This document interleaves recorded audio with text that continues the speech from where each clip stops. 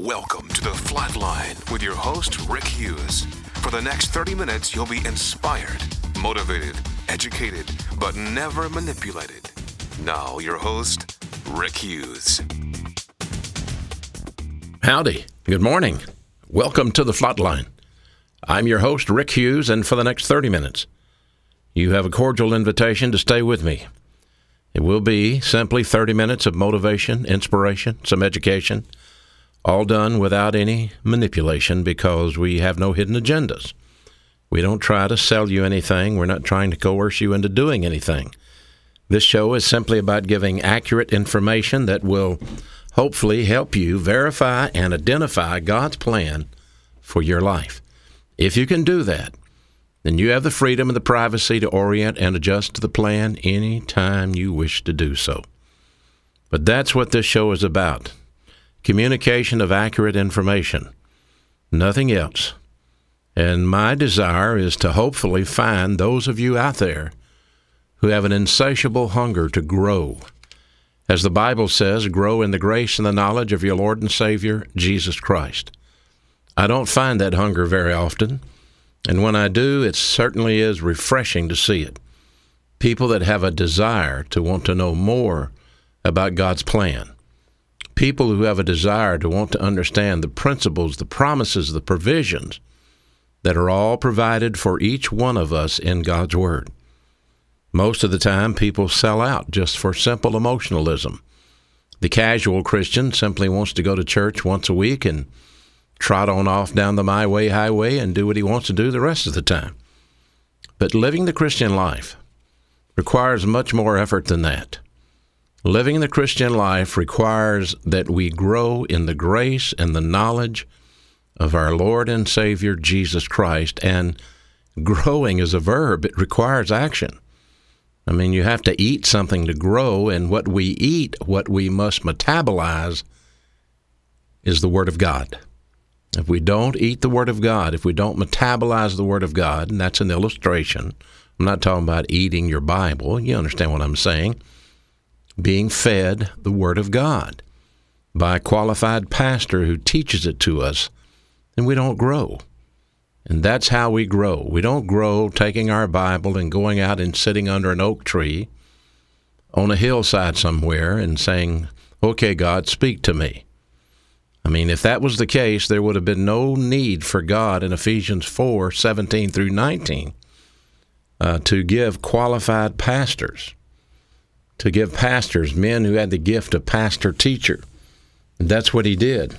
He equipped those people with the gift of pastor-teacher so that they can teach you, so that they can feed you, so that they can communicate to you God's Word. And that's what we have. We have men who have that gift, men who are pastor-teachers, so that we can all come to be mature believers in Jesus Christ. So let's remember that as we study the Bible. I am not a pastor, and that's not my job. I'm an evangelist, and my job is to open a window and kind of give you a breath of fresh air and hopefully let you see what you need to do to continue growing in grace. Now, I said that passage was Ephesians 4:17 through 19. I was wrong. It's Ephesians 4:14 through 16. And here, let me read it to you. This is very interesting.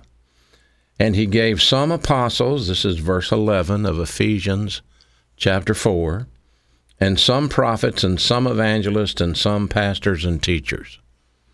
Pastors and teachers in the Greek New Testament is one word.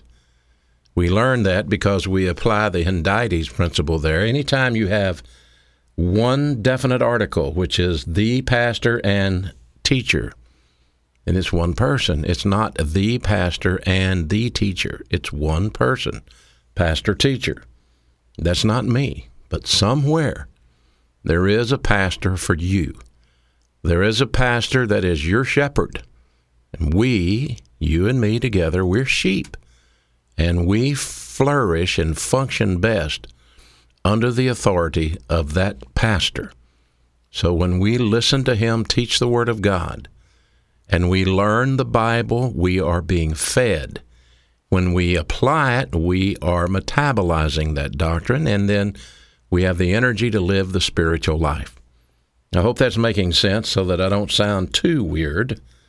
But the Bible says here the reason that God gave these gifts are for the perfecting of the saints and for the work of the ministry and for the edifying of the body of Christ until we all come in the unity of the faith and of the knowledge of the Son of God unto mature men, unto the measure of the stature of the fullness of Christ, and no longer be children, tossed to and fro, carried about with every wind of doctrine by the sleight of men, cunning craftiness by which they lie in wait to deceive.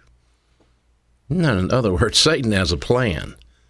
That plan is to deceive you with some crafty, cunning doctrine that pricks your interest so that you stray away from the shepherd. You move out from under the authority of your shepherd and you go shepherd shopping. You go looking for someone else that will tickle your ears and give you what you want to hear. And the next thing you know, you're trapped. You're off down the my way highway, and you're involved in things that are not necessary. And so we must grow till we all come to be mature believers after the statue of Jesus Christ, after the example of our Lord Jesus Christ. You know, this is where one of the problems that we run into as believers, we get distracted, and we talked about that on our last radio show, distractions and discouragement, and how we disengage in our spiritual life, and eventually we're defeated. And I gave you 4 problems that all believers face, and I want to go back to that today. I want to go back to those 4 problems we face. And it'll take a few shows to cover all of this, but I want to jump in today with both feet if you'll listen to me. I promise not to bore you. Okay? All right, here we go. The number 1 problem that most believers face, I guess all believers, is that we place our relationship with people over our relationship with God. We place our relationships with people over our relationships with God. You see, each one of us have to go through what the Bible calls momentum testing. If you're a believer in Jesus Christ, you've accepted Him as your Savior. You have been mandated to grow spiritually and to become a mature believer. I just read it to you. You just heard it, till we all grow up, till we all become mature like the image of Christ. And I just showed you how Satan lies in wait to deceive you. And so you have to understand that the primary objective for any believer is to grow to spiritual maturity. I don't know how long it takes for you. I don't know how long it takes for me. I don't know if I'm mature. I don't know if you're mature. It's none of my business. My business is to just keep taking it in and just keep learning it and just keep applying it. You can't look at someone and say, well, that's a real mature believer. Listen to how he talks. And then he goes into this spiel about, oh, brother, it's so wonderful in the precious sight of God to see you today. I remember one time a fellow like this in my travels years ago. He was a wonderful person. I enjoyed him very, very much. And he was a shoe salesman. And a great guy. And then I missed him for about 4 or 5 years. And finally I ran back into him and I said, I'll just use Joe. That wasn't his name. But I said, Joe, how you doing? And he looked at me and, I would have never believed what came out of his mouth. He said to me, well, brother, I'm doing quite well in the Lord. How art thou? I about fell out. This guy had been to seminary. Is that it? Seminary. He had learned how to speak preachery. He had learned how to talk holy. He had learned how to dress holy and walk holy and live holy. This is one of the greatest tests you're going to face. That's not the spiritually mature believer I'm talking about. Assuming this false persona that you're not. That's what I ran into as a young Christian, people trying to make me into something that I wasn't. They had good intentions. They meant well, but they didn't know what they were talking about. And it wasn't until I eventually found my own pastor who taught me the Word of God and who liberated me from the chains of legalism so that I did not have to try to live a life that I was not. I didn't have to try to be someone that I was not. Always on show, always on call, always upbeat, always happy, always trusting the Lord, always Jesus loves you. You've been around those people, haven't you? After a while, they get a little obnoxious. I want everyone to know I'm a believer in Jesus Christ, yes. And I'm looking for every opportunity to share the gospel of the good news with every person that I meet. But sometimes I may meet people and they'll never know I'm in the ministry because I don't dress like that. I don't talk like that. I don't give that impression. It's not necessary for you or for me. You see, God is not concerned with our image and our style. He's concerned with what we think. Because that's what the Bible says, as a man thinketh in his heart, so he is. And if God wants to examine you, he's not going to look at what you're wearing. He's not going to look at how you're talking. He's going to look at what you're thinking, because he can read your mind. So if we're ever going to be spiritually mature believers, we must grow up. And before we can grow up, we must learn. And before we can learn, we got to find a pastor that can teach it to us. So let's assume you have a pastor who's actually teaching you the Bible more than an hour a week. Because unfortunately, most pastors, that's about what they do. 30 minutes on Sunday morning, and maybe 30 minutes on Sunday night, and maybe 30 minutes on Wednesday night, and you got an hour and a half a week of biblical instruction. I don't know about you, but I'm not going to grow up on an hour and a half a week. I watch more TV than that in one night sometimes. So come on.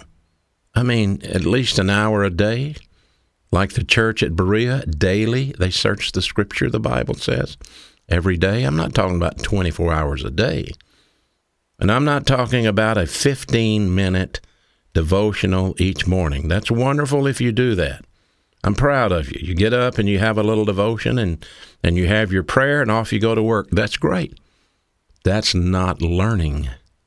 That's a motivational thing.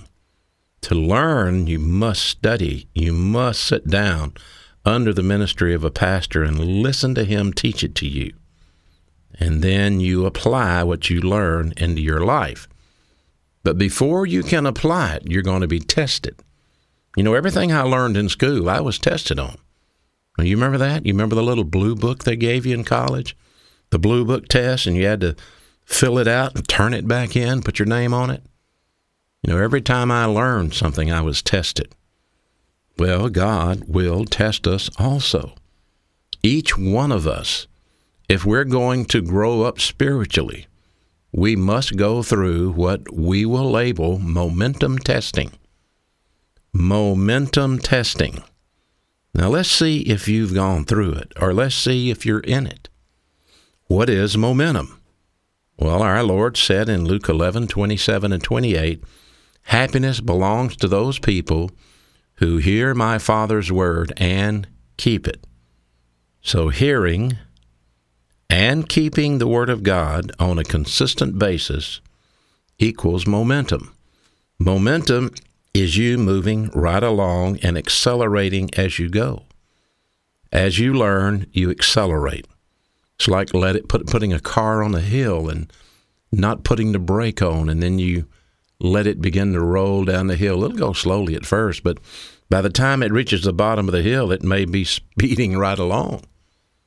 In your case, it's going upwards, starting at 0, going up to 100. You accelerate, you gain momentum, and that momentum will be tested. We will all go through momentum testing if we expect to reach spiritual maturity. Why? Well, it affords us the opportunity to apply the spiritual skills that we learn.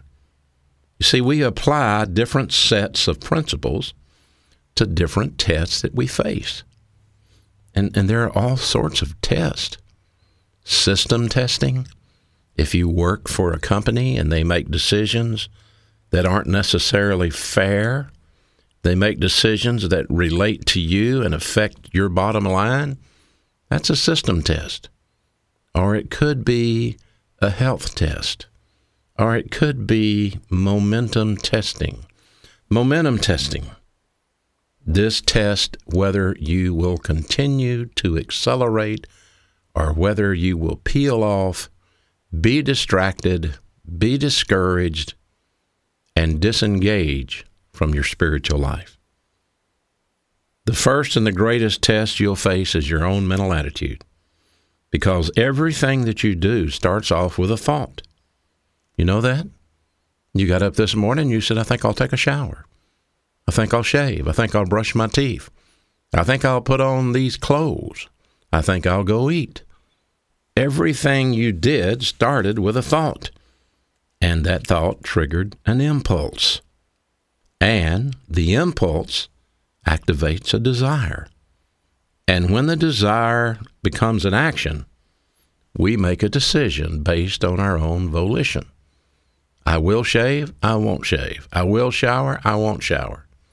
That doesn't mean it's a sin. I'm just saying that's a volitional decision. I will wear the white shirt, I will wear the brown shirt. You made a decision. You committed an action based on a desire that came from an impulse that started with a thought. Thus, we are victims of our decisions, not our environment. We are victims of our decisions, not our environment. I hope you're listening, because this is not what you will hear in the world today. You will hear about the poor people that are victims to their environment. You may have grown up in a bad environment, as I did. That doesn't give either one of us an excuse to be a jerk. We are not victims of our environment. I can guarantee you that bad people come from good environments, and good people come from bad environments, because the thing that determines whether you're going to be good or bad is your volition. Your volition, the chooser inside of you. And the first thing you must choose is to believe in Jesus Christ. That's the single most significant decision that you can ever make in your life. But you will start out as a child choosing to orient to authority or not orient to authority. Your parents may or may not train you in what we call norms and standards. They may or may not give you good norms and standards, those things that guide you through your life, like hygiene, privacy, property, spiritual values. Those norms and standards are housed in your conscience, and they are there to protect you so that you don't destroy yourself. So, your volition will determine your actions. But the one thing that can override that volition is your arrogance, your very own arrogance. Arrogance becomes a mindset. And then when you make a decision in arrogance, it's usually based on self-justification. When I got saved, when I accepted Christ, I learned about sin, and I was moving right along. Then I learned about evil maybe 2, 3, 4 years later. And I said, now I see that all evil is sin, but all sin may not, all sin is evil, but all evil may not be sin. Let me say that again. All sin is evil, but all evil may not be sin. Did I confuse you? Listen, God's plan is called grace. And grace, the Bible says, for by grace are you saved through faith. It's a gift of God, not of works. But that's not what evil says. Evil will twist it. And evil will say, for by grace are you saved through faith, plus, and then it'll add something. You see, evil is the genius of Satan, and grace is the genius of God. Evil is a counterfeiter, and it counterfeits God's plan. And so an evil politician may say, if you elect me as your whatever, I will assure you that every person will get a chicken in their pot, and every person will have a fair shake. And listen, Jesus said we're always going to have the poor with us. You could give everybody in America $1 million today, and that would have probably been the best deal to do. That way we could all equal it out in the long run, but in just a matter of just a few short weeks, a few people wouldn't have that $1 million anymore. It's not a matter of what people have or don't have. It's a matter of what they think. And that's where you have to understand arrogance. Self-justification is an arrogant trend that allows you to make decisions based on your lust patterns, the things that you desire. That arrogance that emanates from the sin nature is our biggest enemy because it gives us an unrealistic view of ourselves, which in turn leads to unrealistic expectations about how other people should treat us. You know, when we are going into momentum testing to see if we're going to keep growing, to see if we're going to keep accelerating from 0 to 100, when we're going into that momentum testing, we have to avoid the trap of arrogance. Listen to James. James 4:6, God makes war against the arrogant, but he gives grace to the humble. And if you add to that verse, 1 Peter 5:6, you will hear this: therefore humble yourselves under the mighty hand of God, so that he may exalt you in due time. You will never pass momentum testing without humility. Arrogance will defeat you every time. The opposite of arrogance is humility.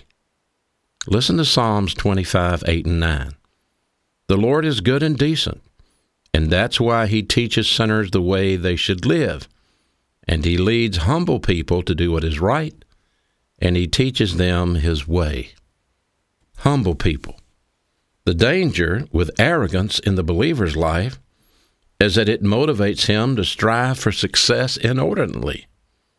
In other words, to compete with his friends, to use people for his own advantage, to control people for his own desires, to accept the approbation of people as an indication that he's a great person. You see, this sort of arrogant desire for recognition and this arrogant desire for success would destroy any chance of you or me ever finding our personal sense of destiny or ever reaching spiritual maturity in our life. You know why? Because you cannot teach an arrogant person anything. You may have feelings for someone right now. You may have a desire to help someone, to guide someone, to lead someone. It may even be your own children or grandchildren. But if they're arrogant, if they have an unrealistic self-image, they have unrealistic expectations, if they act compulsively on self-justification, it always leads to self-deception and eventually self-destruction. You cannot teach an arrogant person anything. Only humility is teachable. Proverbs 11:2 says, arrogance comes and then comes shame, but wisdom remains with humble people. Listen to Proverbs 29:23. A person's pride will humiliate him, but a humble spirit gains honor. You might be asking yourself, what exactly, Rick? What exactly is humility? Well, a short, simple definition, it's freedom from pride and arrogance. It requires orientation to authority, as well as objective thinking. Not being subjective, but objective. You see, humility is not by any means humiliation. That's not what I'm talking about. What I'm talking about is a virtue of being free from arrogance. And while humiliation, just the opposite, would be to reduce you to a lower status in your eyes or the eyes of someone else that seeks to humiliate you. But humility in Webster Dictionary, that's not the humility we're talking about, referred to in the Word of God. What we're talking about is simple recognition of the authority of the Lord Jesus Christ and you submitting to that authority. Thus, the dependence on your own human power, your ability, that's reduced to zero in biblical humility. And you are under the dependence of God's power and God's ability. That is increased to the max. The Greek word for humility is pronounced tapai no'o. Tapai no'o. It means to become humble. But it's not you degrading yourself as organized religion requires. It's simply you being objective and you being teachable and evaluating your life in the light of what God's Word teaches. That's all it is. That's true and genuine humility. Not you denying yourself through some form of asceticism, walking around with your eyes cast down to the ground all the time and never looking up and always having a frown on your face and only having one suit of clothes and driving an old car, and everybody says, that's such a humble person. That's not humility. That's humiliation. Humility is simply you orienting to the grace plan of God. And you will never reach spiritual maturity till you understand that. One of the problems that Moses had, and the Bible says he was the most humble man that ever lived, was that his second appearance at the rock of Meribah, he struck the rock instead of doing exactly what God told him to do. And this cost him a trip into the Holy Land. You can read about it in Deuteronomy chapter 3. He didn't get away with that. One of Paul's problems was the same thing when God told him, don't go back to Jerusalem. They'll put you in chains. And Paul went back anyhow, instead of heading west to Spain and in that direction. He wound up in chains. Listen, it's very easy to get out of objective thinking and to become subjective and to let your arrogance take over and begin to have an unrealistic self-image about who you are and what you should do. That's all I'm saying. You want to pass momentum testing? Understand what humility is. It is required before you ever reach spiritual maturity. Until next week, this is your host, Rick Hughes, saying thank you for being with me on The Flatline. Thank you for listening to The Flatline with your host, Rick Hughes. If you'd like to contact Rick, please write to him at P.O. Box 100, Cropwell, Alabama 35054, or online at www.rickhughesministries.org.